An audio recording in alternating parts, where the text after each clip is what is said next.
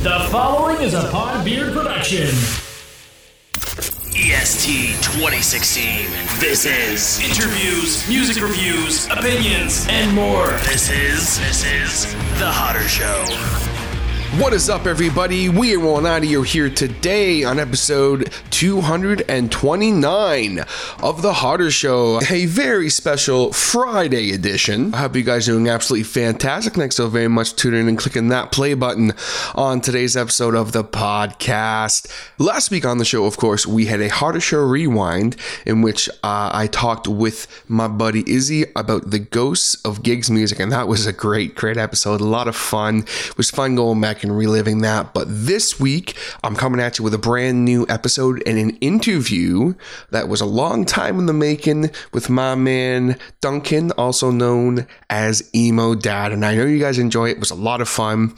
We discussed his start in music, the kind of emo and early 2000s kind of punk rock, pop punk scene, as well as pop music and kind of how things are today in music and how different it is. But then also we talk a lot about some of his past solo project, and we have a whole lot of fun, and we go off on a bunch of fun music related tangents. So I know you guys are really going to enjoy this episode. Duncan was a great guest.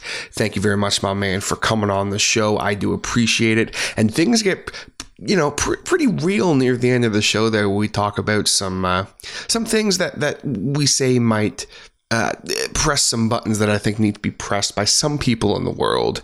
And if you're listening and anything we talk about offends you in any way, I don't really care. So there you go. But it was a really fun episode. We talked for just about an hour and a half or so. So I'm not wasting any time on this intro. At the end of the show, of course, I will be giving my shout out to my Patreon supporters. And the only thing I want to touch on is, if you guys are not aware, Mean Beard is currently taking part in a campaign with the foundation The Cure Starts Now, which is, of course, a foundation that raises awareness and money for ending pediatric cancer. And right now they're doing a campaign called Beard It Up, which is essentially you're growing a beard for raising awareness for pediatric cancer. pretty straightforward. But some people are like, what does this mean? I'm confused. And it's just literally, we're growing beards and we're collecting donations. And it's all done on the actual website for The Cure Starts Now. It all goes directly to pediatric cancer. We're trying to find a cure. That's what they're doing. And it starts with people like us and people like you listening right now. Any dollar helps. I, of course, do have a page. If you go on my personal Instagram, which is TJ Hodder, HODDER, same spelling of this podcast, you will find my link on my profile. I'll also be sure to link it in the description below of this podcast. It is, of course, 100% optional, but every dollar helps. Be part of something and stand with purpose, stand for something. That's what Mean Beard is all about. And that's why, we are taking part in this. And it is extremely important to me as well, So thank you very much for those who have already checked it out and donated. I know there's a couple people who donated not on my page, but on the actual Mean Beard page. So thank you. I do appreciate that. And we're hoping to crush our goal. And we're about a week in now. So we're hoping we can crush our goal. We're working hard at it. But that out of the way, I'm ready to roll into this podcast. My chat with Duncan Innes, not Innes, like I say at the beginning, and he corrects me, which is great. Let's get into it.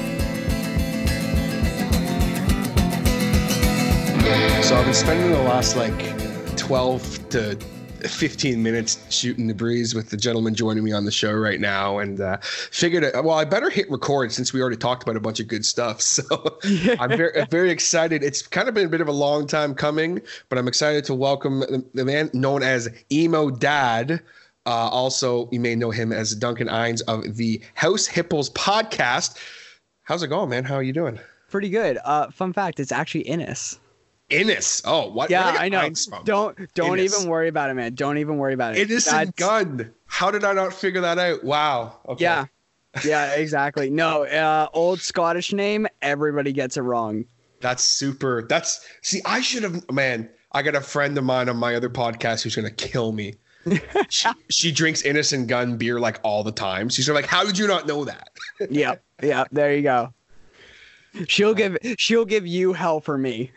Exactly. I usually ask too, I'm like, so how do you pronounce your name? Because I've butchered names before, like really bad. And it's always a bad start. If like there's like someone listening to the show for the first time, they're like, this guy has no idea what he's doing. This guy's a hack. How dare he? What kind of a journalist? And I'm like, I'm not a journalist, folks. That's I just do this. We have fun here. Yeah.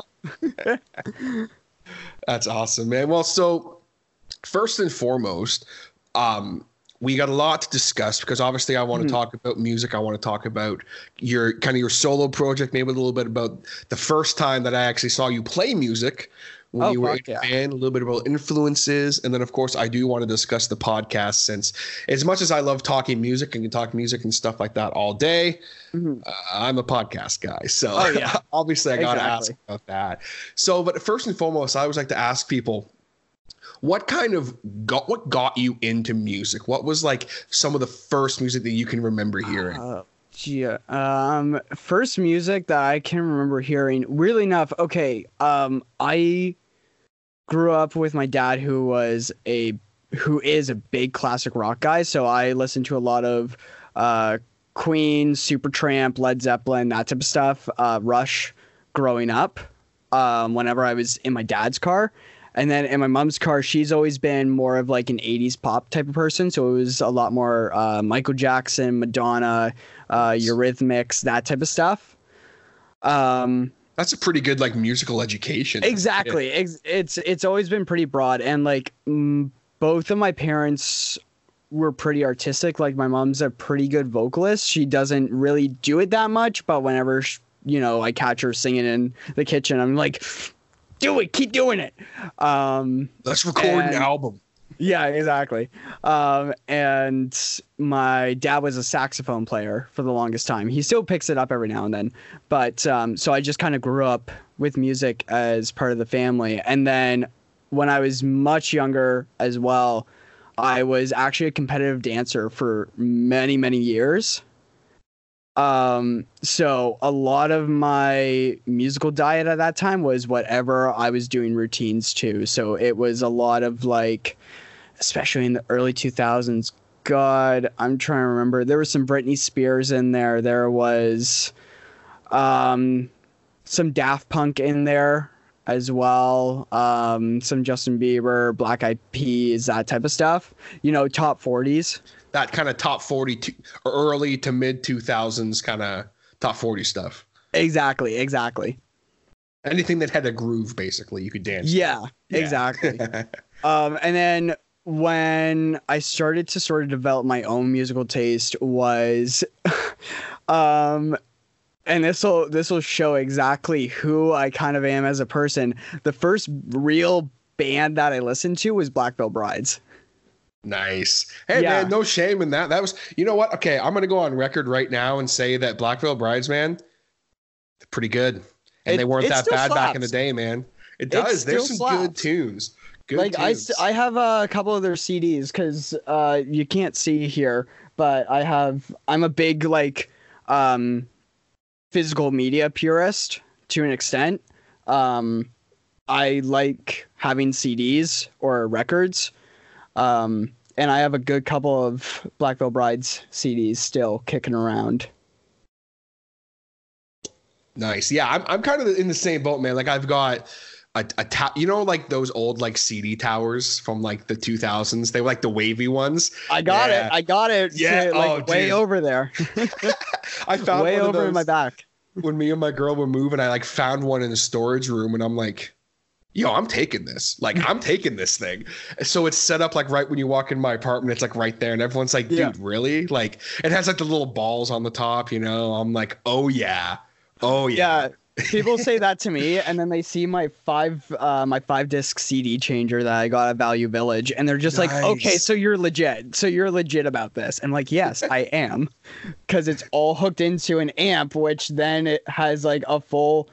not a full home theater setup, but like a little bit of one with a good subwoofer and everything. So, I mean, I went to school for audio engineering, so I got to pride myself on something there. Yeah, you got it. You know how to listen to music and how to do it properly. Yeah, exactly. The art of listening to music, which some people don't understand that you can't just, It's more than gonna background. It's more than background noise. Yes. Oh yeah, you're talking to someone who understands that, and Oh yeah. I mean, hell, I do full episodes of it, so I get that. Let's just sit and listen to the song and then talk about it. Yeah. But so, kind of with that musical education, as far as growing up, kind of with the classic rock and the kind of, I guess, classic pop, I guess, quote unquote. Yeah. Then also a little bit of the 2000s era pop.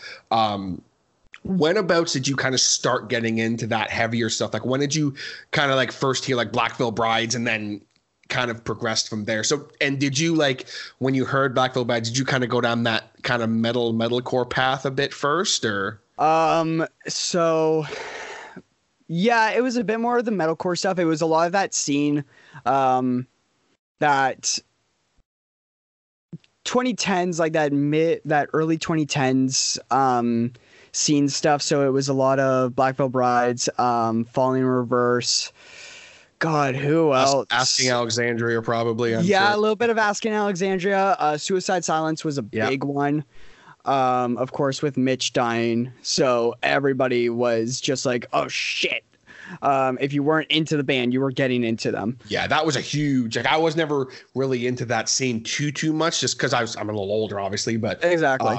But like when Mitch died, even myself, I was like, oh, like this is, that was a big thing. Because he was like a flag, like a tent pole in the scene at the time, and one of the only ones who hasn't been charged or told to have been touching any kids, which is, you know what, really high rating in my book.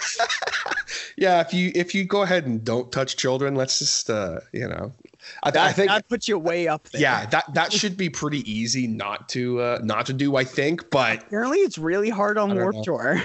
I don't understand. I just don't personally get it, but that's like a whole other conversation. Exactly. Time. But yeah, so it was a lot of that sort of scene metalcore stuff in the early into the mid 2010s. So that would have been about 2012, 2013 was when I was getting into that. So I was like 13, 14 years old. Getting into that. That's a trip for me, by the way. Yeah, exactly. You were that young. I was graduated high school. Like I was well graduated high school by that point. Actually, Jesus, I'm just surprised. Yeah, I'm a baby. Still trips me out, dude. This is how I feel like in everything that I do. Because a lot of my friends and a lot of the people that I end up working with are much older than me, or at least like 5 years older than me. So whenever I sort of talk about what it was like for me growing up, they're just like, "You're a fucking baby. What do you know?" What do you know about that 2010 metalcore scene, bro? Yeah, exactly. There. I lived it. Like, no. Exactly. But yeah, so I went from that stuff, and then I started getting into, Green Day, My Chem, Nirvana, My Chemical Romance. Yeah, exactly. Making the comeback. Exactly. That's been a trip for the last couple days. Yeah, I was just about to say, quick sidebar. How did you feel with that news? Were you pretty psyched, or? I mean, I'm psyched as a person who got into them just before they broke up. Like literally 2 weeks before they broke up, I started getting into them. And I was actually just posting on my Instagram story the other day, the Conventional Weapons singles, which were like the last four. They put out 4 A-side, B-side singles before they broke up and before Fake Your Death came out. And I think those are some of the most influential recordings for me. And they never get enough love. And same with Bullets, like their debut album never gets enough love. And that thing like hits me, and it really pushed me as a writer and sort of like as an artist in general. Yeah, they're one of those bands that, like, it's almost like with Black Parade, they almost kind of, especially even for my generation, they almost kind of became a punchline a little bit, because they went from like you know, I mean, obviously the cliche, you know, Three Cheers for Sweet Revenge, like that record, when that record came out, I was like middle of high school. And when, you know, when Helena was released, it was like, oh shit, like this is a bad, that song. This is how we do it now. This is like, you know, emo was cool, you know, like that was exactly. Like, then all of a sudden. You were getting all of the like, your kids are joining the cult of emo. Yeah, and it's like, oh, I never went through the full emo phase. Yeah, I never started doing the makeup hit it anything, hard. but I hit it hard. yeah, man. I had like the Just the hair, name. but yeah, well, exactly. But like, it's one of those things where like, then Black Parade came out, and that's a great record. Oh That's yeah, a classic record. Killer but like, from start to finish. but then now it's like, for my generation, it's almost like they kind of became a punchline. Like, I my feel like father it took me to a from, parade. Yeah, I feel like it went from punchline, and it's part of it is still sitting at punchline, but then a lot of people are coming back to it and going like, no, never mind, this album slaps. Absolutely, like, this is a banger album from start to finish. Like, I'm not gonna lie, I was kind of sort of in that. Like, I'm not a huge fan. I'm not gonna sit here and be like, oh yeah, I'm a huge fan. Like, Yeah. Ghost of You is like I love. That's my like probably my favorite My Chemical song. But Yeah. like, It hits me sitting, hard. yeah, like when the news came out of them doing that comeback show, I was like, oh. So I went and sat down and actually listened to Black Parade from start to finish for the first time in probably 10 years or more. Which And is a good like, amount of time. That's a good amount of time to just kind of let it sit. And that was, 10-year ago TJ compared to TJ now is a completely different music listener. So I'm like, yo, this is a great record. Why was I sleeping on this? Like, because you really dive into it now and you're like, holy shit, what are these solos that Ray Toro's doing in this punk song? And like, what are these different production choices? Like, who decides to put what's her name? Oh fuck. On Mama, they have like a classical singer on Mama, and it's like, who would decide to do that? But it all works. It's all these weird random pieces that it just works. It just works, and it's such a special record. A lot of people talk about American Idiot by Green Day and how like it's like the best record of like the 2010s kind of era. And to me, that is highly up for debate. It's an amazing album. It's definitely got to be, as far as like overall influential album for kind of that generation. Oops, sorry, I'm hitting my mic stand here. Yeah, I'm getting into it, so I'm throwing my hands around. But like, it's definitely it's an important record. Like, I remember when that record came out, that was an important record. But I think there are certain albums that always get overlooked, and I think that's one of those records that, like, 10, 15, 20 years from now, people are going to look back and be like, yo, Black Parade was an important record. Yeah. Really enough, just to make myself even more of a baby, my buddy Wayne Kennedy, I don't know if you know Wayne. Oh yeah, shouts to I've never had the pleasure, but I've heard tons about him, and I know he's a stand-up dude. Yeah, so I work with him a fair bit. Him and I are pretty tight. He calls me son every now and then. And one time him and I were hanging out, actually recording the last Backyard Riot EP. And we were talking about American Idiot. Just to put it into context, I remember being wheeled into Walmart in like the little basket on the shopping cart and seeing the advertising for American Idiot on the like security scanners. That was my first memory of Green Day.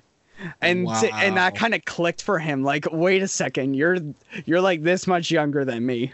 That was a long time ago. I was in like grade 8, I think, when that came out. Yeah, I was 4 or 5. Yeah, that's a pretty good jump in age there, but that's funny though. But it's like there's these records now that I feel like, looking back on it, like after 20 years or so, it's like, yeah, man, that was a very important record. For sure. I feel like one that kind of gets missed a lot, and I'm glad that it's getting more recognition right now, is Drain the Blood by the Distillers. Yes. That is an amazing album, and it's the reason I don't listen to Rancid at all, knowing the backstory behind the album, but I love that album so fucking much. For those who don't know, me included, give the quick Cliff Notes version of the story behind that album. Fuck. Okay. If you know it. So, now so I'm Bertie curious. Dale, the lead singer of the Distillers, was married like real young to Tim Armstrong of Rancid. And she's originally from Australia, and I think she was dating Tim Armstrong started dating him when she was like 17 or something like that. And then she moved to America when she turned 18, started the Distillers in LA, living with him, and all of their prior stuff leading up to that was all being produced and everything by him. And he was super controlling of it. Mm-hmm. And said, like, this is how you're going to do this song. This is the promotion that we're going to do, blah, blah, blah. And then she met Josh Homme from Queens of Stone Age. And she divorced Tim Armstrong and started going out with Josh Homme. And this album tanked. It released in 2004, but it tanked because essentially Tim Armstrong blacklisted the Distillers in the sort of pop punk to just regular pop punk scene of the early 2000s at the time. Huh. I did not know that. Yeah, so the first half of the album is her like divorcing and breaking up with Tim Armstrong, and then the second half of the album is her falling in love with Josh Homme. Which, I mean, I'd fall in love with Josh Homme if. I mean, yeah, he's a handsome man. Yeah, and he's one of those guys that I was another band, man, from kind of the mid to the late 2000s era that, you know, like Lullabies for you know what I'm trying to say, Lullabies to Paralyze. Like when that record came out, I was like, what the hell is this? Like, this is weird. Mm-hmm. Now I'm down with it. Now I'm like, yeah, I like that. Yeah, exactly. But yeah, so that album is kind of the reason I don't listen to Rancid that much. Because he was kind of a dick, basically. Oh, he was a huge dick. Oh, he was a huge dick for that. I mean, I didn't listen to Rancid to begin with, but now especially, don't support dicks, people. It's not worth it. But support people on his record label, because there's a lot of really good bands on his label. Well, there you go. So I never knew that story. So that's I've already learned so much. It's one of those ones that kind of got covered up a lot, but if you do a little bit of research into it, I think Vice did like a whole piece on it. Somebody went back and listened to the album, and they went like, holy shit, this is like the best feminist album of being in an abusive relationship and getting out of it and finding new love and blah, blah, blah. And it really is. It's an amazing album on a lot of fronts. Well, that's badass. Definitely an album that is for sure overlooked. So it's cool. Mm-hmm. And it's cool to learn that story. So hopefully some people out there might maybe go back and check out that record now if they haven't, especially for that reason. It's like, oh, this is an interesting story. Yeah, now it's a whole new light that you can view that whole album in. And it's always cool to kind of learn. Like I'm all about that. Like I like to learn as much as I can about the artists I like, and like what's this song kind of about, and what's this album about, and you know, there's so much you can learn about. You might look at an album one way, but then you learn a little bit behind it, and you're like, oh, this is like a whole other concept now. Yeah, exactly. So as far as when you kind of you mentioned a little bit about, you know, that record, and then like the My Chemical Romance Bullets record, as far as albums that were kind of an influence for you, and that you're a fan of, what is there any other albums that like kind of, especially in the early days when you kind of right before you started playing and writing, that you would kind of quote as like, oh, this is a really important record for me, or even musicians in particular that you would say were a big influence in the beginning and even now potentially? I mean, like, you know what?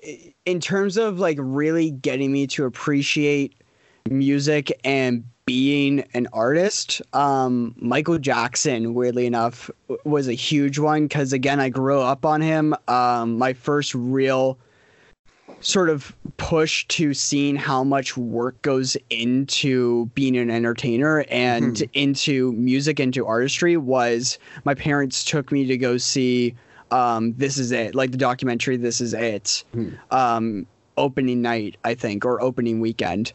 And that just blew my whole, like, my little mind at that point. So that's a huge one. And then albums wise, in terms of, as soon as I listened to My Chem, I knew that I wanted, and especially Bullets, I knew that I wanted to be doing that sort of harder punk stuff. So the thing that kind of pushed me towards acoustic was Warning by Green Day. Okay, cool. Because I know it used to have a rep as like one of the most hated Green Day albums, and I know it was a total flop when it came out, but I've been seeing more and more recently in the last couple of years that it's been getting the love that it deserves and the amount of respect that it deserves.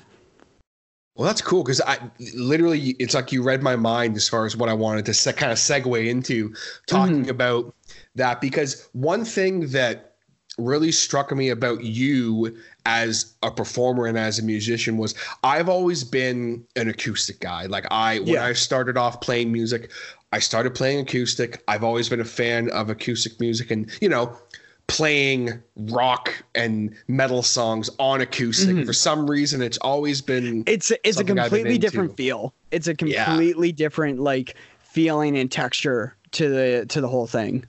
And performing songs that, hey, would this song maybe sound a little not better, but like a little more powerful with an electric guitar under it? Maybe, but it's a different kind of power when you're playing acoustically. And that's something that struck me. Like when I saw you play for the first time, it was at I don't remember what Battle of the Bands it was. It was the Fire Hall. Yeah, it was the Firehouse Youth Center's Battle of the Bands. It had to have been either I want to say it was 16. I want to say 16 or 17 or 15.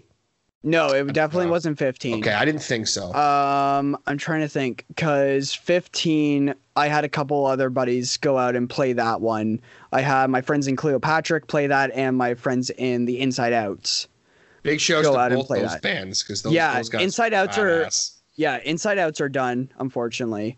But I still keep in touch with Jackson Long, who was the bassist singer for it, and Caleb, who is the guitarist. He has another project going on right now. He has a couple solo things, but he's also doing a band called City of Leeches. As far as I know, they're on a bit of a hiatus right now, but hang on a second. I don't know.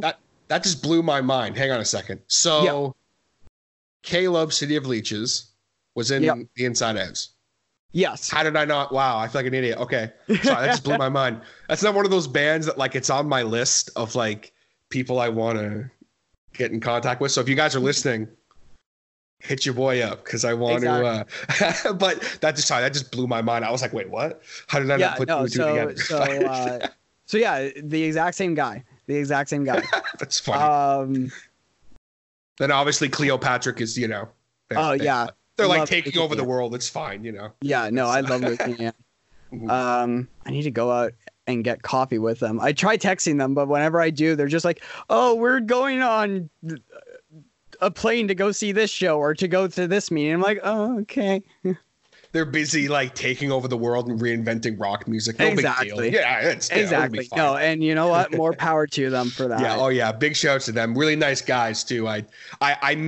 We just keep missing opportunities that I have on the show. So I just kind of was like, I'm just gonna put it out into the world, and they're going and taking over the world. So it's like that. That's so awesome to see. Couple good guys who were badass musicians from Coburg just making a run for it. So big shouts to them. Yeah, so I think it was, because I'm trying to think who else. It was, so City of Leeches was playing at that show. Yes, I think it was 2016. I think it was 2016. I think it was. Yeah, because that was my graduating year. No, That would have been 2017 then, because that was into the spring. Yeah, so it was 2017 because that was my graduating year. Okay. That would make sense to me. I want to say I'm trying to think. It was a year I was a judge, so I think it was 2017. I want. Yeah, we're gonna have to go all the way back and try to find that episode. This is bugging the shit out of me now. I want to go back and look because this is actually bugging me for some reason. Yeah, because I remember I sat down and like listened to the episode, and I was just like, okay, I want to hear all the pointers. I want to know everything. Like, what can we do to improve and this and that.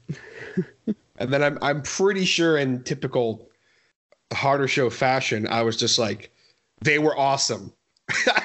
No, you actually did give a couple good points. Did I? I don't. It was so long ago. I don't remember. Okay, well I'm glad. That's my whole thing with, and quick sidebar. I don't. Unfortunately, I wasn't at the. I think they've changed the Battle of the Bands things now. I don't know if they're still doing them, but the 2 years that I was a judge, it was a ton of fun, but it was stressful as hell because it was consistently good bands. Especially, man, 2016 was like. I'm sitting there, and you know what? It was for sure. It had to have been 2017. Sorry, 2017. It had to be 2017. Yeah, because I'm pretty sure 2016. That's when Cleo put out 14. Because they had, because I want to say they had either just released something or they were just about to. Yeah, I think they had just put out, say, 2014. Because that summer in between, the summer of 2016, going from my grade 11 year into my grade 12 year, Luke was running shows in Coburg called the Nowhere Special Shows. Okay. Yeah, and who did he have out to that? He had Double Experience out to that for one of them. Hidden Moon. Trying to remember who else. Earthbound. And Backyard Riot played 2 of them. I think he did 4 total. Man, shoutouts to Earthbound. I haven't heard that name in a minute. Yeah. Shoutouts to those guys. I think that was the last show that they ever played. I want to say it was, or very shortly. Because I loved them, and I was like, yo, guys, let's do something. And they're like, yeah, we just broke up. And I'm like, no. Sorry, guys, I'm literally going through my episodes right now trying to find that episode. And for some reason, I can't. I have no idea why I can't find it. I know it's here somewhere. This is like giving me it's making my brain hurt because I can't remember it. It's fucking the crap out of me. It had to have been 2017. It had to have been. Yeah, it was definitely 2017. It was definitely. We're just gonna say it was 26 because I can't seem to find it, and I'm trying to stall, and I'm not doing a very good job. But that year was badass. But what was so cool was when, because I want to say you guys either went on first or very in the beginning. We went on first. Because we went on very first. Because what was cool, because what was cool about that was it was just, I want to say there was just the 3 of you guys with acoustics, and I'm like, I was like, oh, it's acoustic band, and then it's like, oh no, they're folk punk, and I'm like, first off, what the hell is folk punk? What? That's everybody's first reaction. And then I'm like, okay, so what? Is it punk songs that are folky? Because I grew up with Gordon Lightfoot and stuff, so I'm picturing you're gonna break into a 3-chord song, but then you guys played, and I was like, oh shit, this is not what I thought it was going to be, but it was in a good way. I was and it was this energy, this raw energy that you don't get from, if you guys were playing an electric set. I'm sure it would have been just as cool, but it's a different energy. It just really struck me as these guys have something really unique and cool going on. Yeah, I think the thing that a lot of people gravitated towards with Backyard Riot was, one, it was a bit more accessible for punk. We would have a lot of older folks come up and say that was really good. Especially, I think for us, it helped. We had a staple cover of Folsom Prison Blues by Johnny Cash. Yeah. And that was kind of our thing of let's get everybody on our side. Like, even because I've always been super political with my lyrics, so I know that can be off-putting to some people. It's like, even if you don't care about the politics or whatever I'm preaching about up there, let's just have fun for this one song. And at the end of the day, that's, you know, that's what it should, at the core of it, that's what it should be, as much as, exactly, you know, you may not, someone who has a different political, you might not agree with what you're saying. Oh, well, hey, now they're playing this cool cover of Folk and Prison Blues, and it's like, oh, okay, I can dig this. And exactly. And it's like, oh, maybe we can agree to disagree, and they can move on with the love of the music. Exactly. It's like, hey, this sounds good, so you know what? And I've said to, I was talking to a friend a couple weeks back, and he was asking me about my writing process, and I have always said, I don't want to try to be the person that's like, you need to think like this because I think like this. I've always been the person of, here's another way to look at things. And I think that works a lot better than being super aggressive. And it's like, you know, you're passionate about what you're saying, but it's just like, I was literally just about to say, it's just like you're kind of presenting an idea. Exactly. And it's like, you're passionate about it, and you're, you know, it's not like you're full on screaming like all the time or anything, but it's like, there are moments where you have, you know, you throw some grit on your voice, and it's like, it's punk. There's no denying that that's what it is, but it was like nice, accessible punk that everyone can get into, because it's not, you know, some people don't like the super distorted, you know. It's not like hardcore, and it's not like the super gritty DIY stuff as well, but it's still got meat on it. It still has that punk message and that punk ethos, and that's something that we always tried to stick to. Yeah, for sure. And obviously, you know, once that project ended, you started off, after a little while, I think it was, you started off with this kind of EMO DAD project. So kind of run me through that, and kind of what made the decision for you to go, okay, let's kind of do this solo thing, and the name and all that, kind of how'd that all start? So Backyard Riot, we knew was definitely going to end. There was a couple different disagreements. Jacob left the band. So our bassist, Jacob, who was Sam, the lead guitarist, his brother, he left the band. So Sam and I went back to being a two-piece, because we originally started as a two-piece. And then I'm trying to think. We did a couple shows. And this was in our gap year. Sam and I took a year off after graduation to sort of just work and focus on music as well. And we were originally both planning to go to Metalworks in Mississauga to study different parts of music production and audio production, but still go together. He eventually changed his course. We planned out a sort of mini tour. It was 2 days. We did 1 day in Hamilton and 1 day in Toronto, and we did that with Pat from Basement Dweller. And that was our kind of farewell. We had recorded an EP with Wayne Kennedy as well. And that was being put out with his label, and we went into that kind of saying, this is going to be the last thing that we do. And he was super behind that, and he's just like, well, let's make this kick ass. So that happened. The EP went out. We did our last couple shows. And it was kind of just like, okay, this is it. This is the end. I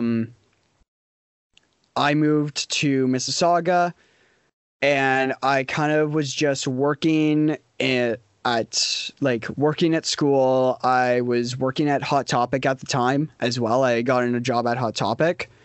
So I was doing that, and I got a message. Actually, I didn't get a message. There's on Facebook the DIY folk punk community chat board, and it's a giant group of people from all over the world that do folk punk, but it's mainly US based. And one of the kind of big names on there, he goes by the artist name Happy Happy. He was talking about doing a folk punk goes 80s compilation album, kind of like the punk goes 80s or the punk goes pop. That's pop, awesome. yeah, comp albums. So I said, okay, you know what? Here's a reason for me to start doing something again. And I decided to do a cover of Tainted Love, which is up on my Spotify. The comp never got released, unfortunately, but the single's still out there. Name-wise, that actually all has to come from Ethan Gomes. Gomer. We had a kind of running joke in our friend group of calling each other dad, but it was like something dad. Something dad, yeah. Exactly. So like Sam was Dart's dad because he was a chain smoker at the time. So it's just like, oh, Dart's dad is going to go outside and hawk a dart. I love that. Exactly. He had a coworker who was an old friend of mine, Nick, who he called Goth Dad. And he's just like, well, I can't call you Goth Dad, and you really like my chem, so you're Emo Dad. So I got stuck with Emo Dad, and then it kind of just kept on going, and everybody started to kind of know me more as Emo Dad as opposed to Duncan. So especially after I made it my Twitter name, not my Twitter name, my Instagram handle. So everybody's just like, so I kind of just went to the point of like, fuck it, that's my artist name now. I'm just calling myself Emo Dad. And I mean, it works. Everybody remembers it. Mm-hmm. I have people come up to me when I wear like my Emo Dad hat, which was just made out of a joke. And they're just like, oh, are you Emo Dad? I'm like, yeah. And they're like, oh, okay, we know you from blah, blah, blah, or this person or this person. And it's like, okay, I haven't played a show with that person in forever, but I'm hoping they're saying nice things about me. Well, at the end of the day, man, like it's a brand. Exactly. You know, at the end of the day, man, it's all about branding, and Emo Dad it's something that catches people like, you know, it's funny, but it's also like, well, what is it? Yeah. You know, I had when I was at Metalworks, I had a couple people suggest that I make it a clothing line, like just drop it as a music, cool too, as a music name, and just make it a clothing line. And I was considering it for a bit, but no, you know what? Do the music, make some merch to go along with it. Well, that's I mean, that's a T-shirt. Exactly. Like, I could see people walking around with a T-shirt that says Emo Dad, and it's like, what's Emo Dad? Yeah, and, Oh, exactly. well, it's you know, that's just branding, marketing 101. That's you know. I mean, look at what 21 Pilots does with their merch. They've essentially made it a clothing line at this point. Like it's their own clothing line as opposed to just band merch anymore. And that's something too that like, and people love that stuff. Like they love even like the one-off T-shirts with like a saying or something, or like something that's like almost they wear it ironically and stuff. Like people love that stuff. So. Or something that's like just an in-joke with fans of something, like just something that anybody who listens to like this podcast or listens to this artist or knows this movie will understand. It doesn't have the name of the podcast, the name of the artist, the name of the movie or whatever on it. And it's just something that you can go, oh, I know that. I listen to so-and-so. Yeah, that's something that like one of my favorite podcasts, it's a wrestling podcast, and like they have shirts for just all this stuff, and you know, it's like if you wear that shirt out in public, no one will have any idea what it is. but that one person that does, like, he's gonna be like, oh my God. And then you're immediately friends. Yeah, exactly. Like, you have to be, you know? Yeah, like one of my favorite podcasts, Small Town Murder. I like true crime stuff. They've put out a couple different shirts of like things based off of certain episodes. So like one of them is 100 milligrams of cheer the fuck up, bitch. That's great. Or never move to the panhandle. And it's just those little things that you're just like, with no context, you go, what the fuck? But as soon as you know the context, it's hilarious. Or you go like, okay, I know that person. I can get behind that person. And then next thing you know, it's like you've got a new fan, or you've got a new listener, or anything like that, right? Exactly.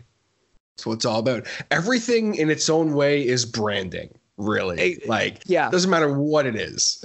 and that's something I can respect a whole lot. I'm not a huge rap person, but I can respect a lot about a lot of these rappers coming out is they have their branding and marketing down. Yeah. And that's how they're getting, and that's how rap has become the number one genre in the world now, is because they have their branding and marketing down. They're getting their name out there. People know it, so they're going to end up listening to it. It's really simple. If people see it and they see it often, eventually they're going to go, well, I guess I better listen to this if, you know, unless you're me and it takes you like almost a full year to hear, oh my God. Oh, wow. Drawing a blank right now. I'm going to just guess, Post Malone. No, you know what? I was early on the Post Malone game, actually, and I love. You know what? Post I had a Malone, feeling you would be, because he has a bit of a metal background. He does. So. I wasn't a fan until I heard Fall Apart, though. I heard Fall Apart, and I was like, Falls Apart, yeah, and I was like, I'm pretty sure I've said it a couple times on my show where I'm like, yo, this guy's gonna save music. And it's like, I don't know if I still have that same opinion, but at the time I was like, yo. He put Ozzy onto a track on his most recent album. It was the reason that I went and listened to that album, man. And that's turned into one of my top albums of this year. And I don't know, he's pushing more and more, and especially stuff like, you know, getting Aerosmith to come out during his performance at the VMAs and that type of stuff. He's showing that he wants to be pushing more and more of his sort of rock and metal roots, but also still accepting that he's a pop artist and a rapper at the same time. Yeah, he knows what brought him to the game, kind of, and like, but he's one of those guys that, like, man, I think one day we're gonna see like even if it's an EP or something that's like full on rock from him or something like that, because he's also a great guitar player. Oh yeah, I'm holding out for an MTV Unplugged or something like that. Yeah, that would be, man. Can you imagine if Post Malone drops an MTV Unplugged? Like, come on, that'd be a game changer. I was about to say, that's the end of the game. Like, that's it. We're all done now. Post Malone drops that. It's like, that's it. Like, music is done. You know, there has to be music 2 now. Like, it's just done. Like, it's over. We're going to stop for 5 years, and then we're going to boot back up again, and it's going to be all classical. It'll just start back up. Beethoven will have to rise from the grave, and he'll announce music 2.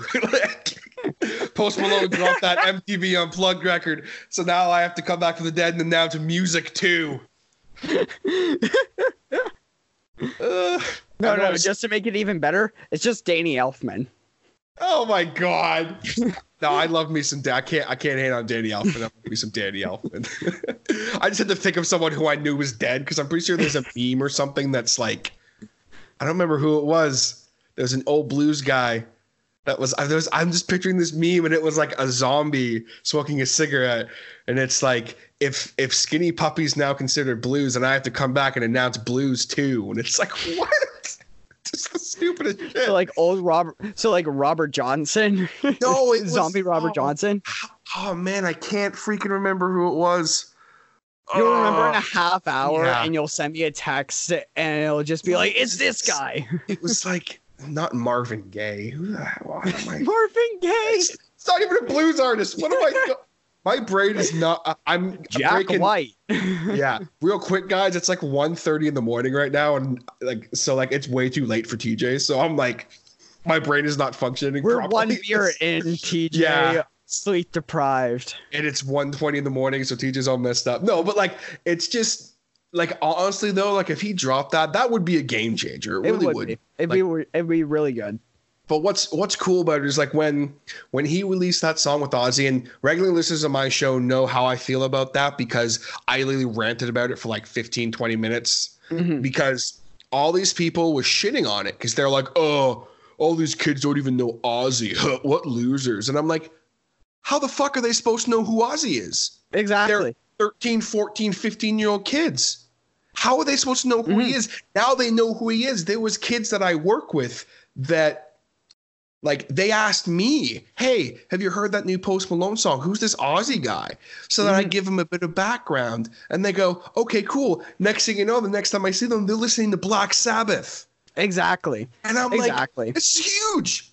Amazing. And I can bet it was the same thing with when he brought Aerosmith out on during the VMAs. They're just like, wait, who the fuck is Aerosmith? Who are these guys? And then, like, you know, they go to their parents or whatever, and their parents would go, okay, well, here's Walk This Way with Run DMC, because this will be the most accessible for you. Yeah. And then they'll go even further into that and get into like Ragdoll, Toys in the Attic, Dream On, all like the classics.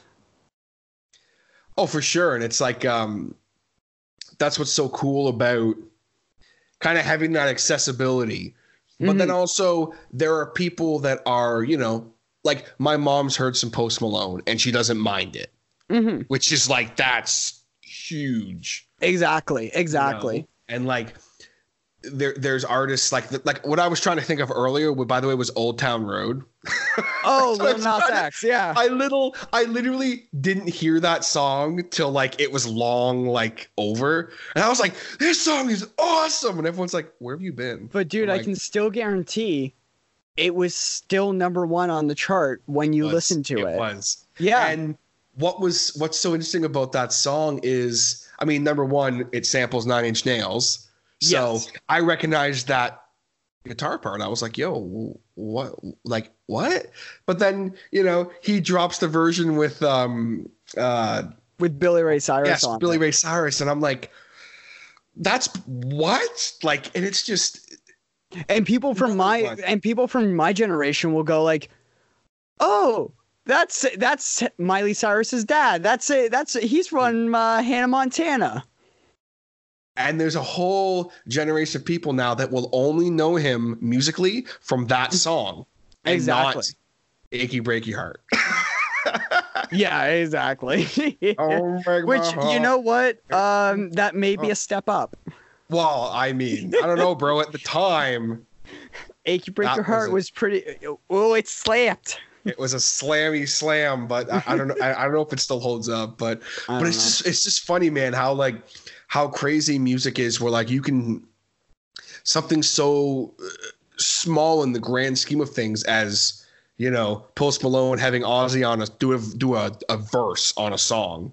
And then next thing you know, there's kids that are listening to Black Sabbath. And I mean, these are kids that were like listening to like Lil Yachty and shit. And now it's like, yo, screw that. I'm listening to this now. And it's like the one kid after like a month, now they're like a rock and metalhead.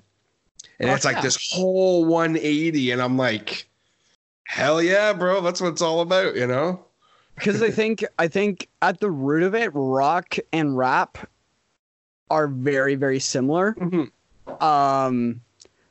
In terms of where it comes from, the emotion in it, and the work ethic that the people producing it have.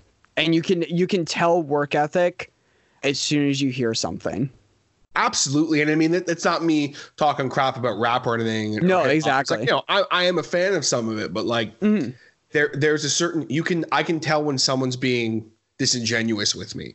Exactly. So that's why I've never been a huge fan of like hip hop and rap, because it's just like talking about the club, emphasizing club. It's and like, especially since like we would talk about this a fair bit in school. Is there's such a low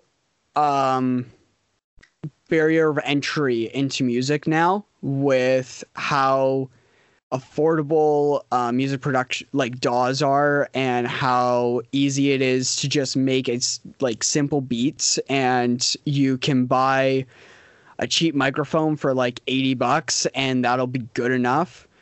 So there's a lot of people that would have originally been starting punk bands in the DIY scene back in the 90s or back into the 70s and 80s, that, or like hardcore bands or metal bands that would now be getting into rap because it's that easier barrier of entry, and there's not so much gatekeeping in it. Hey guys, TJ jumping in here for a second. We're going to continue our chat here with Duncan Innes, aka EMO Dad. We got a lot more ground to cover, but before we do, I need to stop and give a big shout out to the #1 supporter of the Hotter Show and sponsor, my man, Mr. Jason Reese from Jaybird Digital Arts. Hey you. Yeah, you listening to the Hotter Show right now. Are you maybe in a band? Maybe you're a content creator, maybe a performer of some kind who needs t-shirts or logos? Or are you maybe a business owner who's in need of some mailers or some brochures for your business? Maybe some business cards as well? Or are you someone who just needs some family photos edited and you're looking for the perfect graphic designer for you?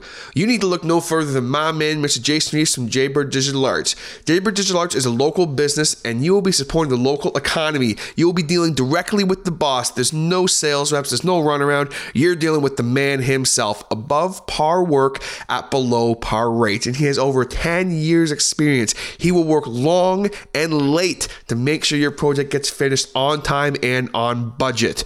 If you have been living under a rock, everybody is using Jaybird Digital Arts, from myself and the whole Podbeard Network, Chinlock Wrestling, House of Hardcore, tons of different bands, Gino's Pizza. Everyone is using Jaybird Digital Arts. And he offers so many other services, I don't even have time to list right now. It would take the whole podcast, but whatever you need, he has your hookup. And he will make sure that he is unique and that you will stand out from the crowd. Contact him today for a free quote by going on JaybirDigitalArts.com, or you can also check him out on Facebook and Instagram at Jaybird Digital Arts and search hashtag Jaybird Digital Arts for a look at all of his awesome and unique work. And you can also contact him by email at jaybird.digital.arts@gmail.com. And on top of all of that, if you contact him today and let him know that your boy Hotter sent you, he'll even give you a little discount skis on his already fantastic prices. I can assure you, you will find no one better and not a better human being on this earth than Jaybird Digital Arts. And always remember this, folks. His business is not successful unless your business looks great. Contact Jaybird Digital Arts for your free quote today.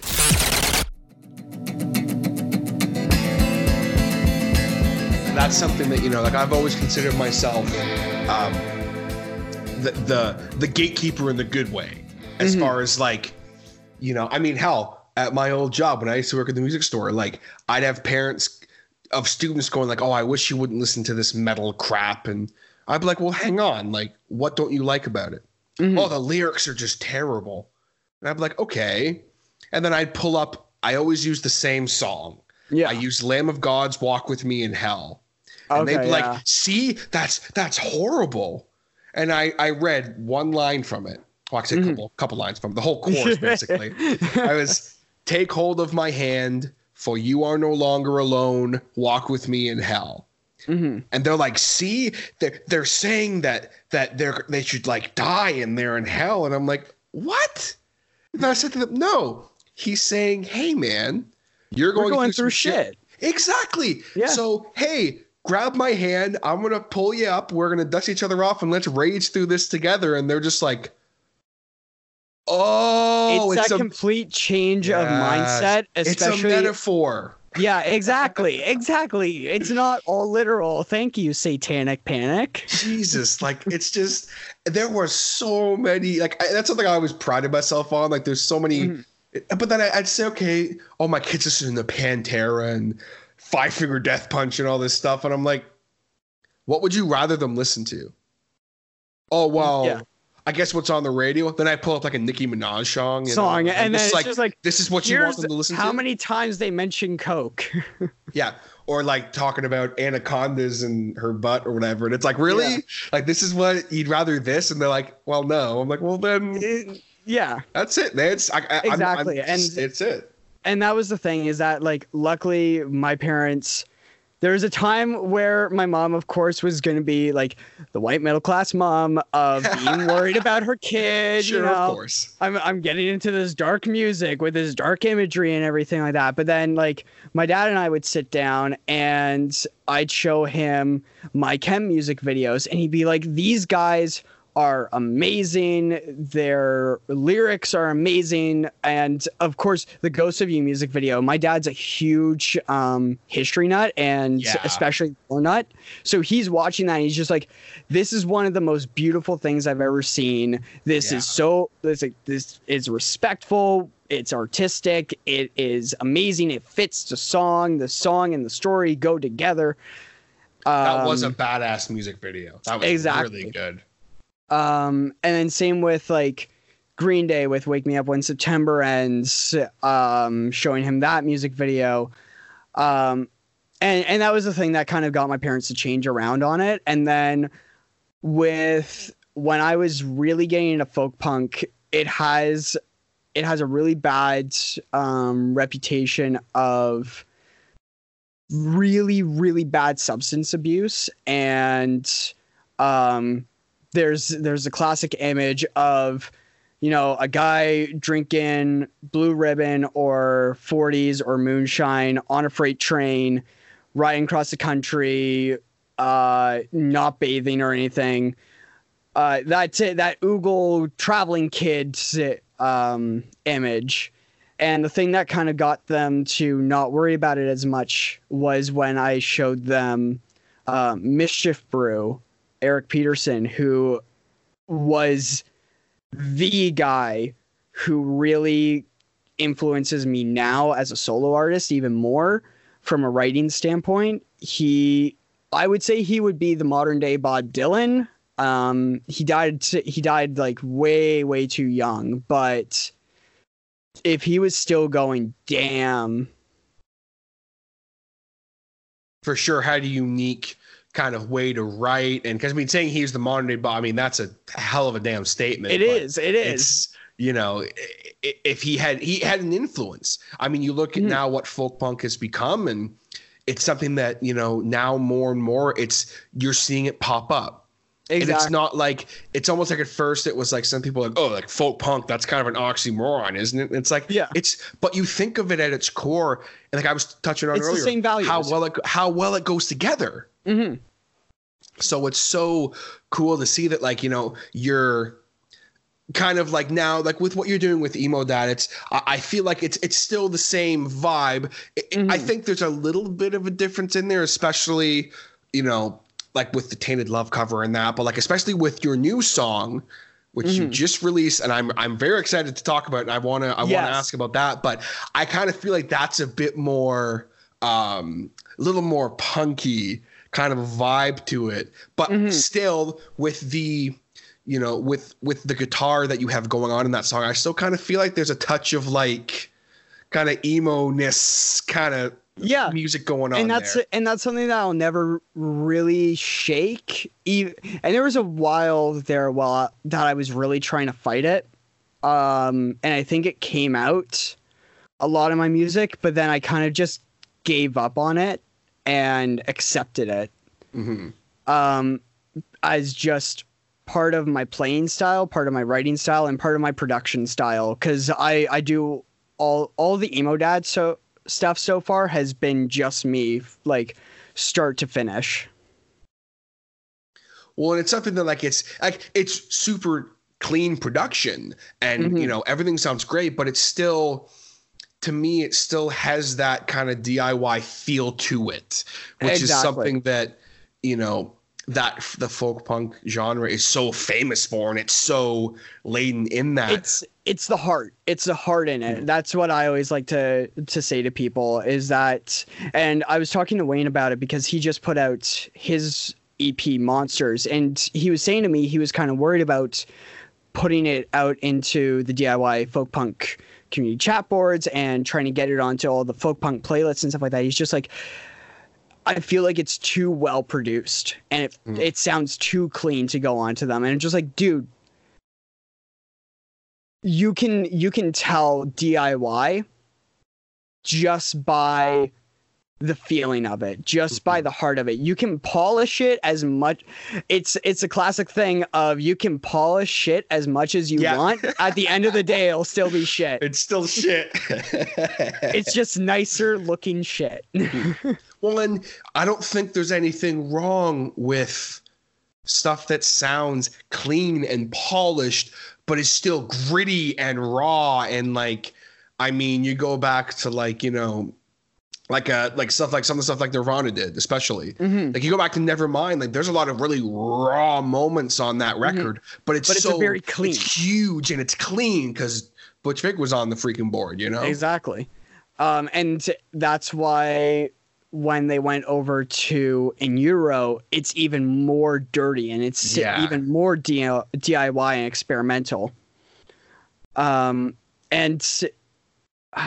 I had a point that I kind of just forgot completely. Well, it's basically just what you're saying, I think, is just, you know, going from a DIY feel to like a super polished production, you know, it's still, you can tell when something's DIY. You can tell at its core and the soul of it that this was done, you know, in a garage, or it was done with a couple dudes just laying it down, you know, and doing the production and stuff themselves. Because at its core, to me, that's what DIY is. And it's not fair for me to say like, oh, it's done in a garage, or because that's not necessarily true. But no, you can do DIY in a big studio. And I think the thing that really, at the end of the day, makes it DIY is the artists are being true to themselves. They aren't giving up that much, if anything. And they don't have a giant team of people coming in and putting their input in. Exactly. There's not a guy. And like, sorry to cut you off. No, that's all good. No. And I think like the big thing about that is, of course, with folk punk, two of the big names that everybody talks about, aside from Front Bottoms, which that's a whole other thing that I like to count, is Against Me and Frank Turner. Those are the two really, really big names. And of course, Against Me has evolved themselves into a full-blown punk band at this point. And of course, they stand for more than just the anarcho stuff. Now they have the LGBT stuff, and they have the trans rights and the human rights and feminist stuff all at the forefront now. And it was all kind of subtext before.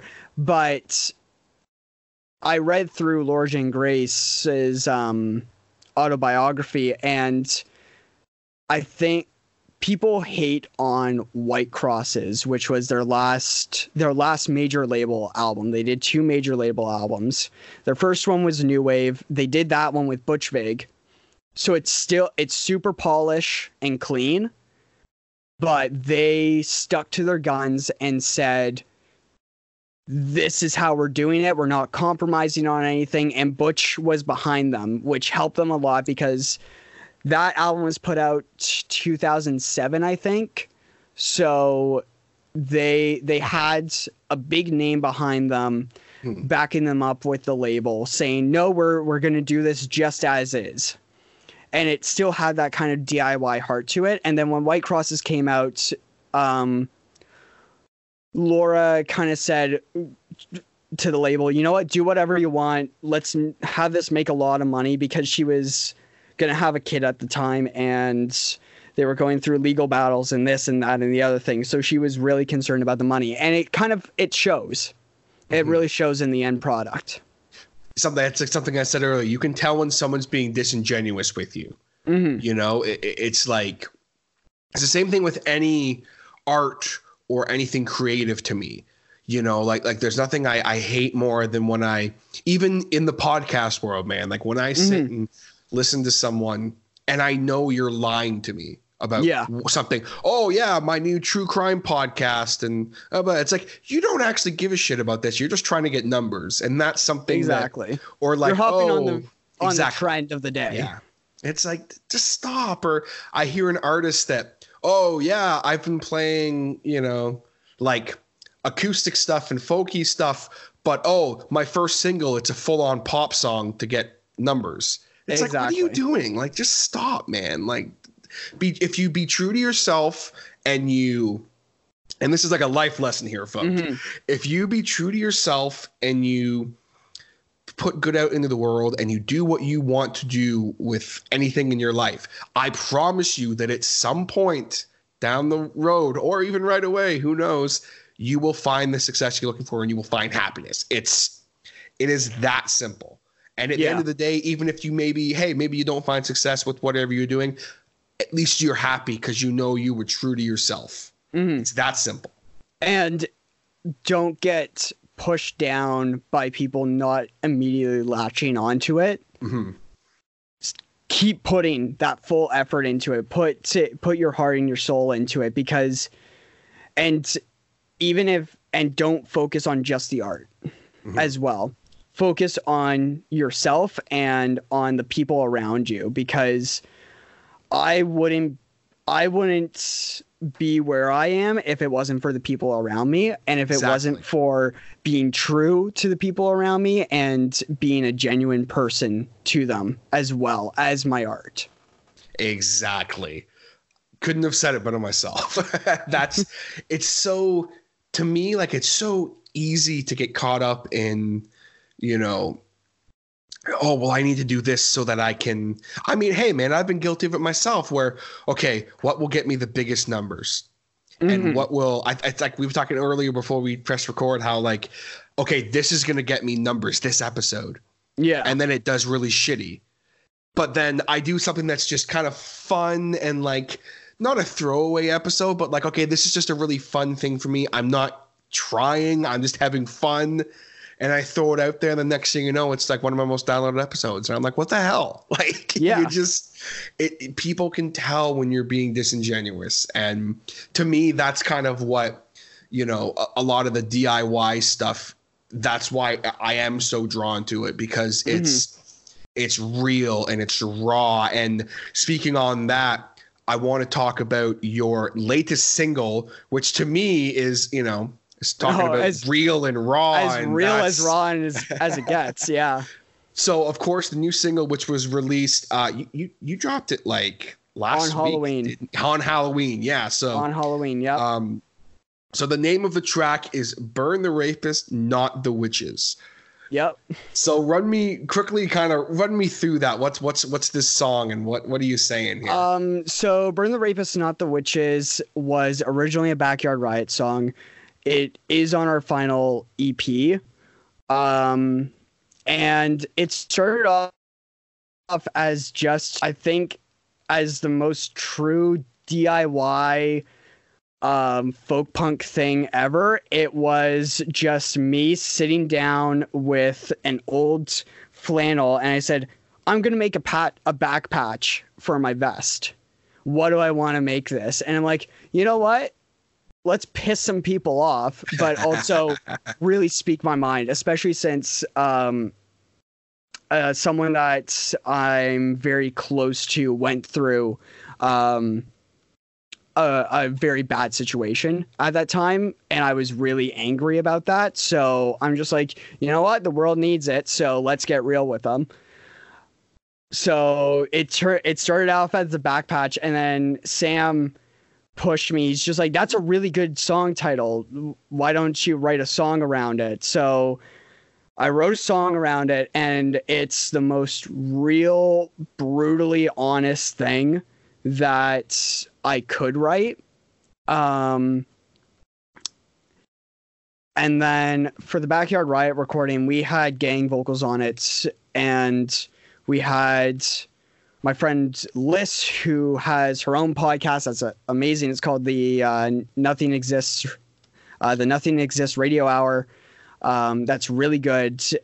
We had her come out, her and her partner come out and do gang vocals on it. We had Wayne's friend Mitch come out and do gang vocals on it. We had Zoe from Deviants and the Odd Man Out come out and do gang vocals on it. We had Wayne's wife Sarah do gang vocals on it, and in doing that, it was a huge amount of catharsis put out onto that track, especially having these really strong women on the track who had gone through really, really bad, rough things, really getting that catharsis out and getting it out there. And originally I was kind of just feeling about leaving it as a Backyard Riot song and not touching it ever again. And then I started playing shows as Emo Dad, and I was at, you know what? It was actually a Basement Ontario show. My boys. Exactly. So I was playing a basement show, and I was kind of just thinking about the set time, and I went, you know what? Fuck it. I'm gonna pull out Burn the Rapists, Not the Witches, because it's a fairly easy song guitar wise, and the lyrics will always stick in my head. So I was just like, fuck it, let's do this. And then I started playing it at shows and shows and shows. And then, especially, I think, as more and more news comes out of different artists in the scene and different artists outside of the scene, and of course, you know, just shit humans in general, come out about, you know, child rape and the Me Too movement and everything like that. I'm just like, you know what? The world fucking needs this again. So let's refresh it. And the cover art is actually a picture of my girlfriend Morgan, who's a practicing witch. And I had her help sort of with the production of it, making it just that little bit more ethereal, but also making it very raw, but not so much to the point that people can ignore the message. Well, it's definitely something too that, I mean, it's definitely very hard to ignore, which I dig that. Like the second I saw it, I was like, okay, here we go. Like, shit. All right. Like, you know, I'm for it. Cause I mean, you know, I try to keep things, on the show. I try to keep things somewhat in a positive light, just because I'm like, you know what? There's so much shit in the world. But that being said, that doesn't mean I'm not feeling strongly against things, where I'd love to cut a podcast where I'm just swearing these people up and down and just they're shit human beings, and they should be burned at the stake as far as I'm concerned. So when I saw that, I was like, fuck yeah, like this is great. I was for it. Yeah. And I mean, like, obviously I felt really awkward about promoting it, even though I had written the song and I'd been playing it for a while. It's kind of those weird things of asking myself, what right do I have to be putting this song out? What right do I have to be playing this and saying this, as a straight white guy who has never had to go through this? But then I also say, you know what? I'm a straight white guy who has a platform, who has friends and loved ones who have gone through this, and has been there and has had to rush to the hospital, and has had to comfort friends, and loved ones after situations like this. So it makes me sort of push even more as to there's going to be the people that will never, that they won't get it. They won't get it. It doesn't mean they're being ugly about it or hateful about it necessarily, but they'll see that and go, oh, like, what is he saying? I don't understand. And Exactly. They'll never understand. And there's the type of people that would never listen, that unfortunately, as a cold fact in this world, would never listen to a song like that if it was put out by a female fronted band. Yeah. And that's the saddest thing. And, you know, if any female fronted band ever wants to cover the song or put out a cover of the song, you can have it, like, go for it. I don't want to take any money for it. It's yours to have. But I feel like if I as a male can come out and sort of slap a couple of those assholes in the face and say, come on, think about this. Like, listen. Well, and I think I can. Well, for sure, man. And I think that as, you know, straight white males or whatever, like, I think it's, I'm about to say something where it's going to piss people off, but I don't really care. Oh, God. A lot of us are the fucking problem. Yeah, no, let's just be honest about it. It's very true. It's very true. This, you know, I mean, I consider myself to be a pretty, what's the word I'm looking for here? Progressive? Yeah. But that also being said, like, you know, I grew up in a small town surrounded by rednecks. So, like, I'm not progressive to the point where I'm, like, super duper, like, you know, in touch with everything that's going on. And like, and, you know, I see some stuff that, you know, about certain things, like, don't get me fucking started on Gillette and their ad of saying that every man in the world is a piece of shit that teaches their children how to fist fight, but whatever. That's beside the point. Yeah, exactly. I'm not even gonna get into it right now. But like, I see things that piss me off, and I go, okay, because you are being an idiot and you're being a piece of shit, you're making the rest of us look even more bad. So yeah, and it's just adding to the problem. And I think a lot of it is that you have guys that a lot of it is just ignorance, like, or turning a blind eye to it. And it's that they don't understand. And I think the thing is, especially in the second verse, and a bit in the first verse, I really try to push. These are things that unfortunately happen to majority of women. And I really try to hammer home, this could be your sister, this could be your wife, this could be your girlfriend, this could be your mother, your daughter, your niece, this could be your coworker, this could be anybody that this is happening to. And you can't turn a blind eye or be ignorant to that and just say, like, well, I don't know anybody. You do. Yeah. The only difference is whether or not they're telling you. And the only reason that part of the reason, I shouldn't say the only reason, part of the reason that you may not know is because they don't feel comfortable telling you because of the way that your stance is on it. And again, it comes back to that whole thing of, I just want to have people look at it a different way and put that idea out there and have people sort of second guess the way that they think. Absolutely. And I mean, I think it's something that, you know, with what's happened with the Me Too movement and that, and, you know, there's all these women now that are being so strong and coming forward with things. And, you know, and I love the people that will throw, oh, well, this one person out of like 10,000s and thousands and millions of women that, oh, well, this one person had a false accusation, so therefore we can't believe any of them. And I'm like, fuck you, you're an idiot. But that's, I'm not gonna, I'm getting hot about it, so I'm not even gonna get into that right now.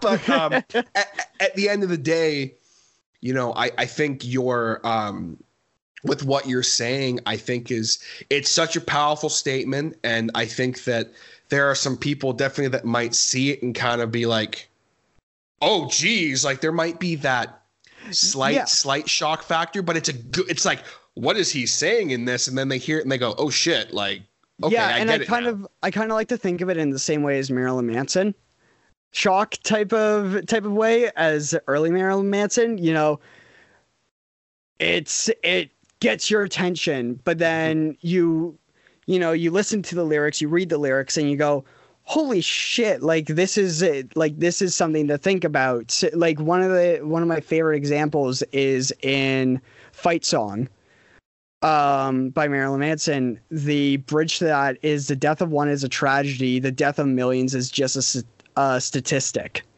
Like, that is a hard-hitting line, and I can almost guarantee a line like that would never have gotten played on MTV if it wasn't for the shock value. Absolutely. For sure. And I mean, I think that, again, like I said, with what you're saying in the song and stuff that, you know, I think maybe some people need to freaking hear, and they need to really, it needs to be driven home. And I think you do that. And what I want to do right now, kind of before we kind of start slowly wrapping it up here, I want to play the song that we've been talking about now. So we're going to jump into that. And then when we come back, we're going to kind of finish up here with Duncan. So this, again, is Burn the Rapist, Not the Witches. Let's check it out.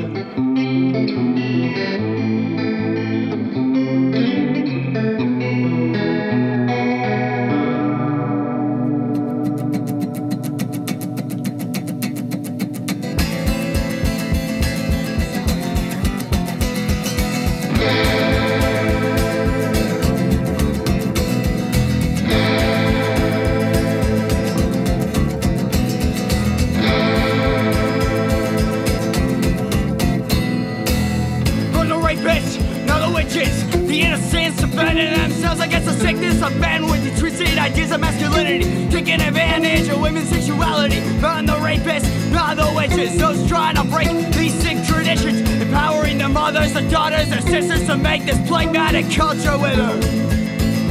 Burn the rapists, not the witches. Burn the rapists, not the witches.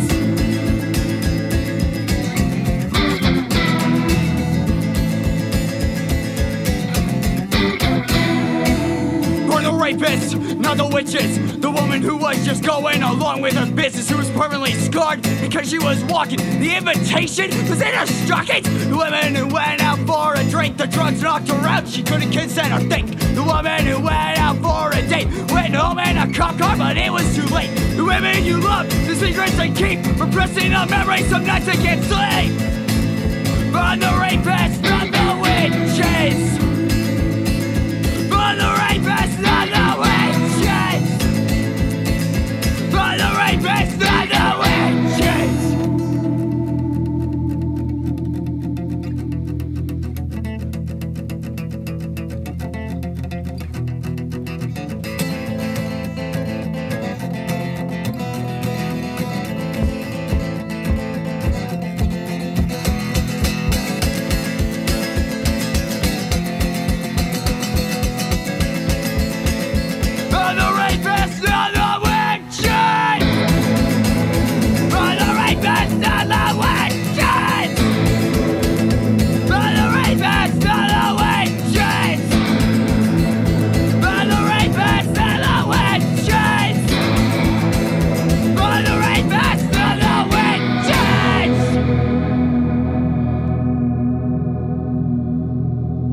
So there you have it, guys. Burn the Rapists, Not the Witches. And I think it was something that we talked a lot about the song before we played it, but now that people have heard it, I think they can probably understand a bit more with kind of what you're going for and what you were saying about almost being kind of nervous about releasing it just because it's like, I don't know, but then also dropping it on Halloween. How did you kind of have it? Because I think that was almost like the perfect time to drop it.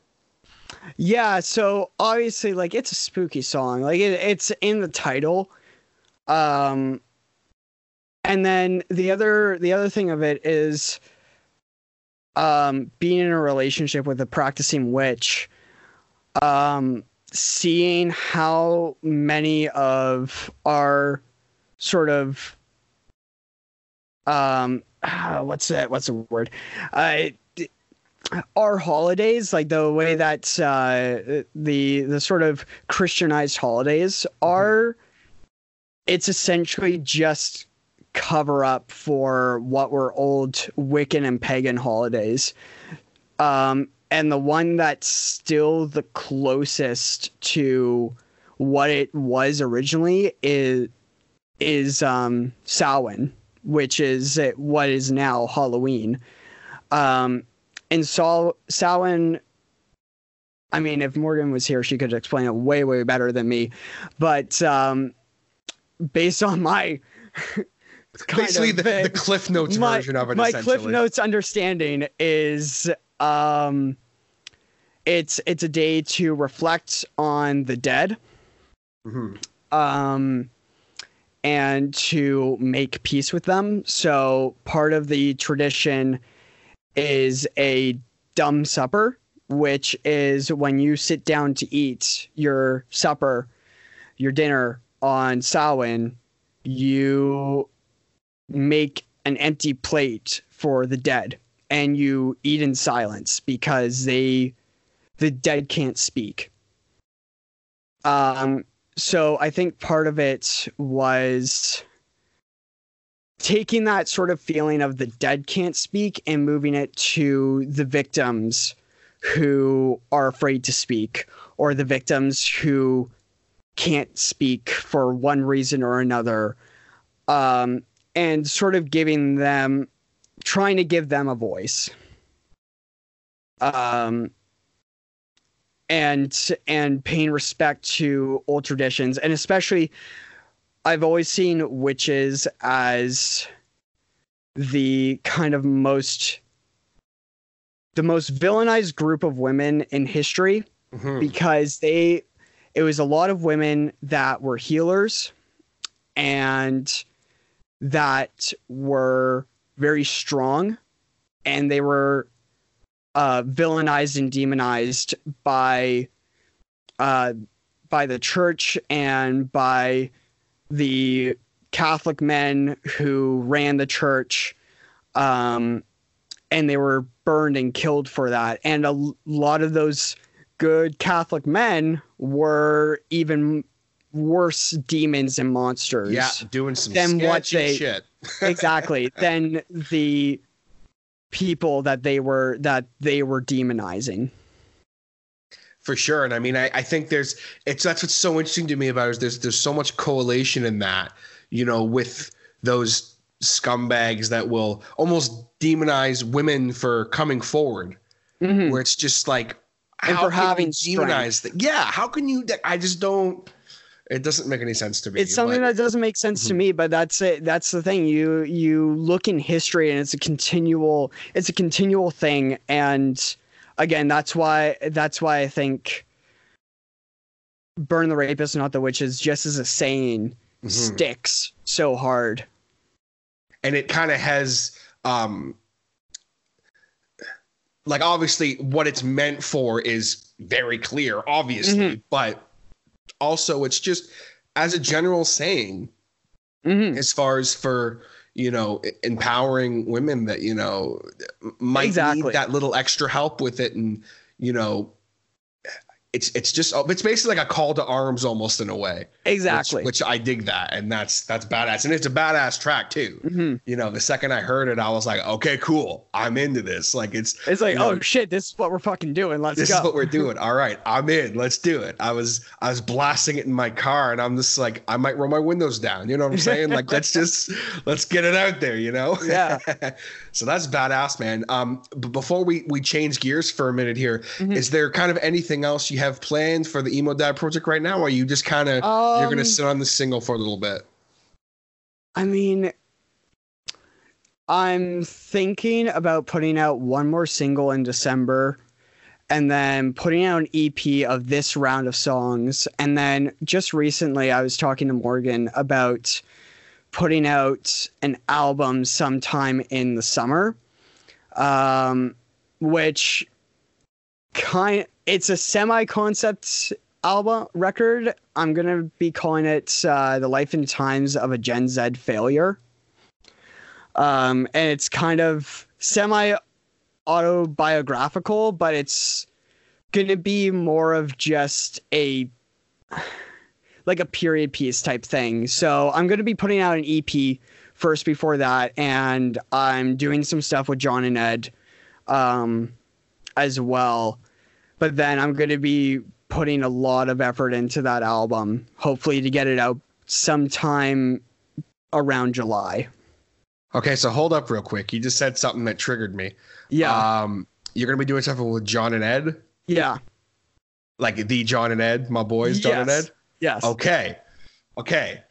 I didn't know that. So that's okay. I don't know if it's public knowledge, so I'm not going to talk anymore about it. So. Okay. No, not at all. Okay, cool. They're doing something. Maybe they're going to start a restaurant. Who knows? But like, yes, you know what? I'm actually coming in as a cook to the restaurant. Maybe they're going to release a new line of jock straps. Who knows? You just never know what's going to happen. What am I saying? But no, but it would be so on brand. It would be perfect. John Ward being the face of a jockstrap company. I don't know. I could just see it. It'd be so good. The me undies of the punk scene. Cover your Johnnies, kids. Yeah, there we are. I like it. No, but that's cool, man. So definitely looking forward to that. And that album you're talking about, that sounds cool. So definitely keep an eye for that. Now, before we go, I talked earlier about the fact that you also have a brand new podcast. Yeah. That's why I shouldn't say brand new, but as of October. Yes. You guys kind of relaunched it. So run me through what exactly is the House Hippos podcast? Yeah, so it's my friend Ethan Gomes and I. We had two podcasts leading up to this. We had one originally which was called End of the Week, and it was just a sort of life discussion podcast, two friends shooting the shit. And we do that at the end of every week on Fridays. And then when I moved away, we went on a bit of a hiatus, and then we went to end of the month. So we would do one episode every month, and it was the same sort of thing, just shooting the shit, catching up. We talked about album reviews and music picks of the week and stuff like that, and like shows, pop culture, all that type of stuff. And then when I moved back into town, back into Port Hope, we were kind of talking, and he came to me with the idea of, hey man, we did a 2-hour podcast trying to find the name of this one early 2000s kids show. Do you want to do a whole podcast based around 2000s and like early 2010s kids TV? And I was just like, yeah, let's fucking do it. Let's fucking do it. And of course, like, the House Hippos comes from the great Canadian PSA of the House Hippo. If you don't know what that is, you can just type in the YouTube. Watch our first episode. Yeah. Well, yeah, actually, yeah, that's a much better idea. Yeah, our first episode is all about PSAs. So that way, anybody who doesn't get the name would get the name. It's something that the second I saw it, I was like, okay, that's cool. I dig that. Because obviously being a Canadian, of course, I know what the House Hippo is. And that's the thing, is that we wanted to focus a lot on Canadian content, and Canadian animation studios, Canadian actors, production houses, shows, and television networks. So YTV, Teletoon, Family Channel, those types of things, and the things that were specifically Canadian, because there's not a lot of people that talk about it, or there's a lot of people that talk about it in a sort of down on it, or in a weird way, like, oh, Canadian television is so much cheaper production, or it's shittier writing than American. And it's like, well, here's what it was like growing up in it, and here was our memories of it.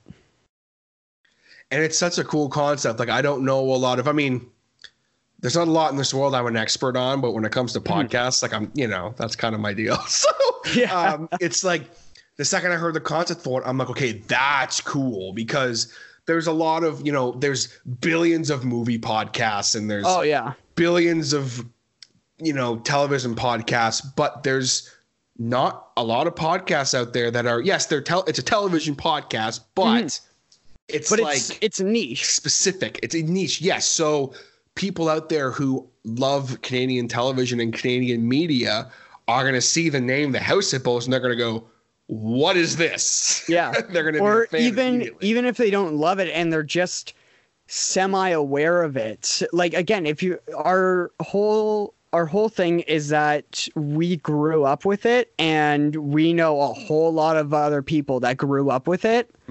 And it just sits back in the dark recesses of your mind. But as soon as somebody starts talking about it, you're like, holy shit, I remember this. And you know everything about like the one show or whatever, right? Exactly. So it's such a cool concept. I know you guys are only like 2 episodes in at this point. So you had the first episode, of course, PSAs, which was, kind of mainly focusing on that. But then also you just dropped your most recent episode, which as we record this was, of course, the Halloween episode. Yeah, on Halloween. Yeah. So what was that episode kind of touching on a little bit? Just a quick that was a bit talking about our Halloween memories as kids. So we talked about, like our favorite trick or treat candy and, what our favorite Halloween movies were as a kid and what our favorite horror movies now are as adults. And then we went more into specific Halloween specials, and we kind of broke the Canadian content rule. But I think for when you're talking about specific holiday specials, you kind of should. Oh yeah, you don't. I think you have to keep. I think you have to be so niche about it when you're doing specials. It's like you got to kind of exactly. Yeah. So we were talking about like the Scary Godmother, which was. It turned out, as we were in the middle of the episode and I was doing some more background research, it was a Canadian-American joint production, animated production, but majority of it was American. That still counts, I think. Yeah, exactly. And it was a CG animated short. I think it was about 40 minutes long, half hour. And we were talking about that one, and we talked about the It's the Great Pumpkin, Charlie Brown. I talked about, which of course is a classic. And we went into a whole sort of like discussion about religion and stuff with the Great Pumpkin, which we're probably going to do a whole another thing when it comes to Christmas, and we talk about the Charlie Brown Christmas special. Well, it's definitely a super cool concept, and hopefully some people who are listening to this will want to go check that out if they haven't yet, which I mean, I strongly implore you to do so because, I haven't gotten to listen to both episodes all the way through yet, but I'm like about halfway through the Halloween special right now, and I'm enjoying the hell out of it. So, yeah. And production's good and all that. So it's like, you guys, carry yourselves well, and you can tell you guys are just it's just buddies hanging out talking about something you love, and that's what's to me that's podcasts I personally love. Yeah, and we're both kind of in the middle of doing research for our next episode, which I'm probably going to post about it tomorrow morning anyways. We're going to be doing an episode about the Total Drama series. So like Total Drama Island, Total Drama Action, because the first 2 seasons were recently added to Netflix Canada. So I was like, well, now's like the best time for us to fucking talk about this. Because it's very topical and people can actually go watch it. Exactly. Ease. And it's one of those ones that a lot of people watched it. It was so popular, and it played in the US, and it was so popular in the US as well. And in Australia. And fun fact about Total Drama, they had multiple endings to the first season with different winners, depending on which country you were watching it in. Really? Yeah. So in some countries, spoiler for the final season, for the first season finale, the final 2 are Gwen and Owen, and in some countries Gwen won, and in some countries Owen won. That's cool. I never knew that. Yeah, so that's badass. And they kept it completely secret. They kept it as close to it being a real reality TV show as they could. See, it's little tidbits and cool facts like that you'll learn on the House Hippos podcast. So that's why you should check it out. So where can people find the House Hippos podcast right now? I know you guys are rocking the Podbean. Yeah, so right now we're on Podbean. I just got an email today that we're on Google Podcasts. I'm currently working on getting us on Pass, and then I'm looking at SoundCloud. I didn't exactly love SoundCloud when we were doing end of the week and the month stuff, but I'm definitely going to be doing YouTube soon. And I'm hoping that we can eventually get a full video version of the podcast going at some point. Definitely. Well, that's badass. And for people who are looking for that, be sure to hit the subscribe and all that. And it's cool. And I'm excited to see you guys grow and kind of see where the podcast ends up, because that's I'm happy anytime anyone that is either at least local to me or that I know somehow starts a podcast, I get super giddy because I'm like, yeah, it's people I know that I can support. Yes, exactly. And something that I notice as well is whenever I'm even just cruising through podcasts, if I can find somebody that's Canadian, or if I can find people that are Canadian, it makes me really happy, because I like supporting people in our country and creatives in our country, because I know how tough it can be as a Canadian, kind of getting washed out by a lot of the American entertainment. Yeah, in the podcast world, it was those freaking Australians for a while, man.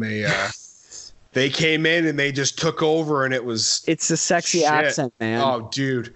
Shouts to my boys in Australia who they know who they are. I'm not going to shout them out right now, but they don't even do the podcast anymore, those bastards. But yeah. They came in, they made their money, and they got out. They just took off. Those fuckers. But that's great, man. I'm excited about that. So again, be sure to check out the House Hippos podcast. Now, before we go, where can the good people find you and the Emo Dad stuff on social media?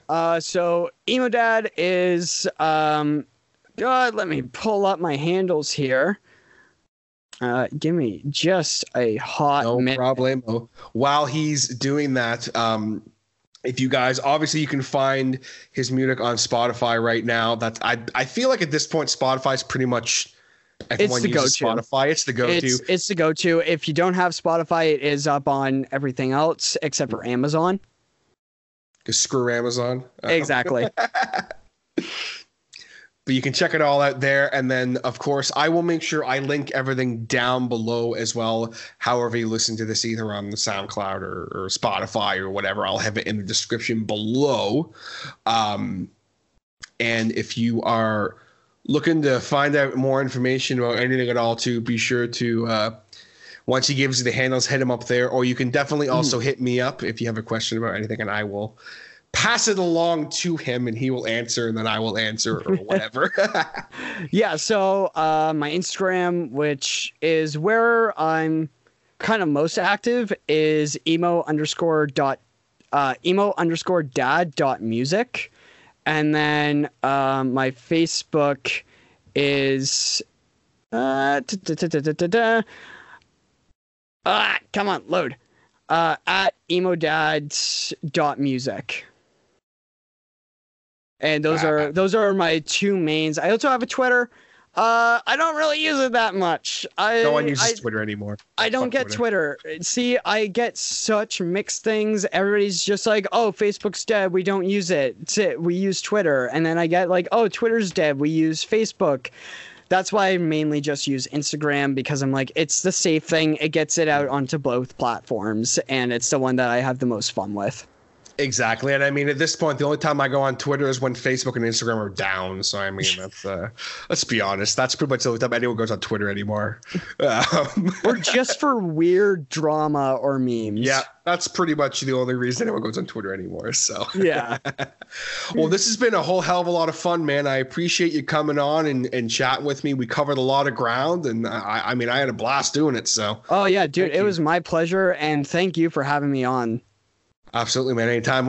I think I'd love to do a crossover with the House Hippos podcast once you guys get a little more steam rolling, and maybe if there's something wasn't much of a TV guy when I was younger, but I mean maybe I can help you guys bring I think we could find a series or something that you like talking about, and we'll shoot you a lot of the stuff you can actually find like the full series on YouTube.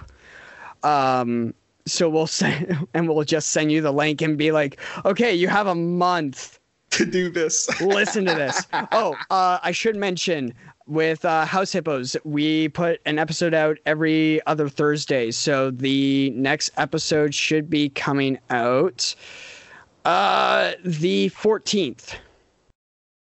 November 14th is when the next episode's coming out. So there you go, guys. So you guys are hearing this.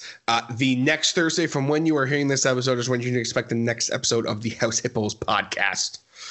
So that's very exciting. Thank you very much again, my man. I'll definitely be talking to you again. Yeah, definitely. All right. Thanks, brother. See ya. All right, gang, there you have it. My chat with Duncan Innes, aka EMO Dad. Really hope that you guys enjoyed it. It was a lot of fun. We talked for like another half hour after we stopped recording. Just random fun stuff and talking about the podcast as well, which is something I did forget to mention in the intro that we did talk about at the end of there. Be sure to be on the lookout for that. That's a really fun podcast. I've gotten to listen to those episodes now, and it was a lot of fun. It was a lot of fun. So I hope that you guys enjoyed it. Be sure to, of course, check out EMO Dad as well. And we're pretty much ready to just wrap it up here today. We've been having a lot of fun and a lot of laughs and a lot of good talk. But before I go, I need to give a massive, massive shout out to the Hotheads, which of course are my Patreon supporters. If you guys are not aware, I do have a Patreon. It's patreon.com/The Harder Show. You can go on. I do have a few different tiers. I have the $2 a month, I have the $5 a month, I have the $10 a month, and the $20 a month, all of which will get you different basically rewards and unique access to different things. The $2, basically you are a part of my community. You will see kind of what I'm doing, and you'll have access to unique information, and you'll get shout outs every single week on the show. And of course, I will plug anything that you want me to plug. If you have a business maybe you want me to talk about, or if you have a band or anything at all, I will talk about it, and I do seriously appreciate it. And you're really helping the show by doing that. The $5 tier, of course, gets you all of that, as well as unique content that you will be hearing that no one else will hear. Whether it's maybe an exclusive interview or an exclusive live cast or exclusive Q&A or something fun. I've got some random stuff up my sleeve that I'm really looking forward to churning out this month here for the Patreon supporters. And you will for sure in the beginning at least get one unique show a month.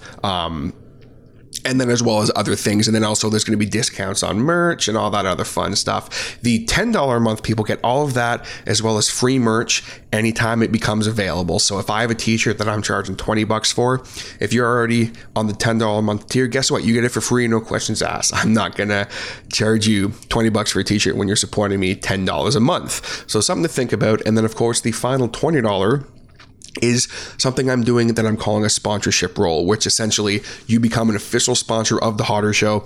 I will do a proper ad plug for your business or your service or your website or even your band or whatever it is. I'll do an actual proper plug ad, either like a read ad like I do for Jay Bridges Alerts, or I can work with, my good friend, Mr. Brandon Bowden, to create an actual ad for you if that's what you would like to do.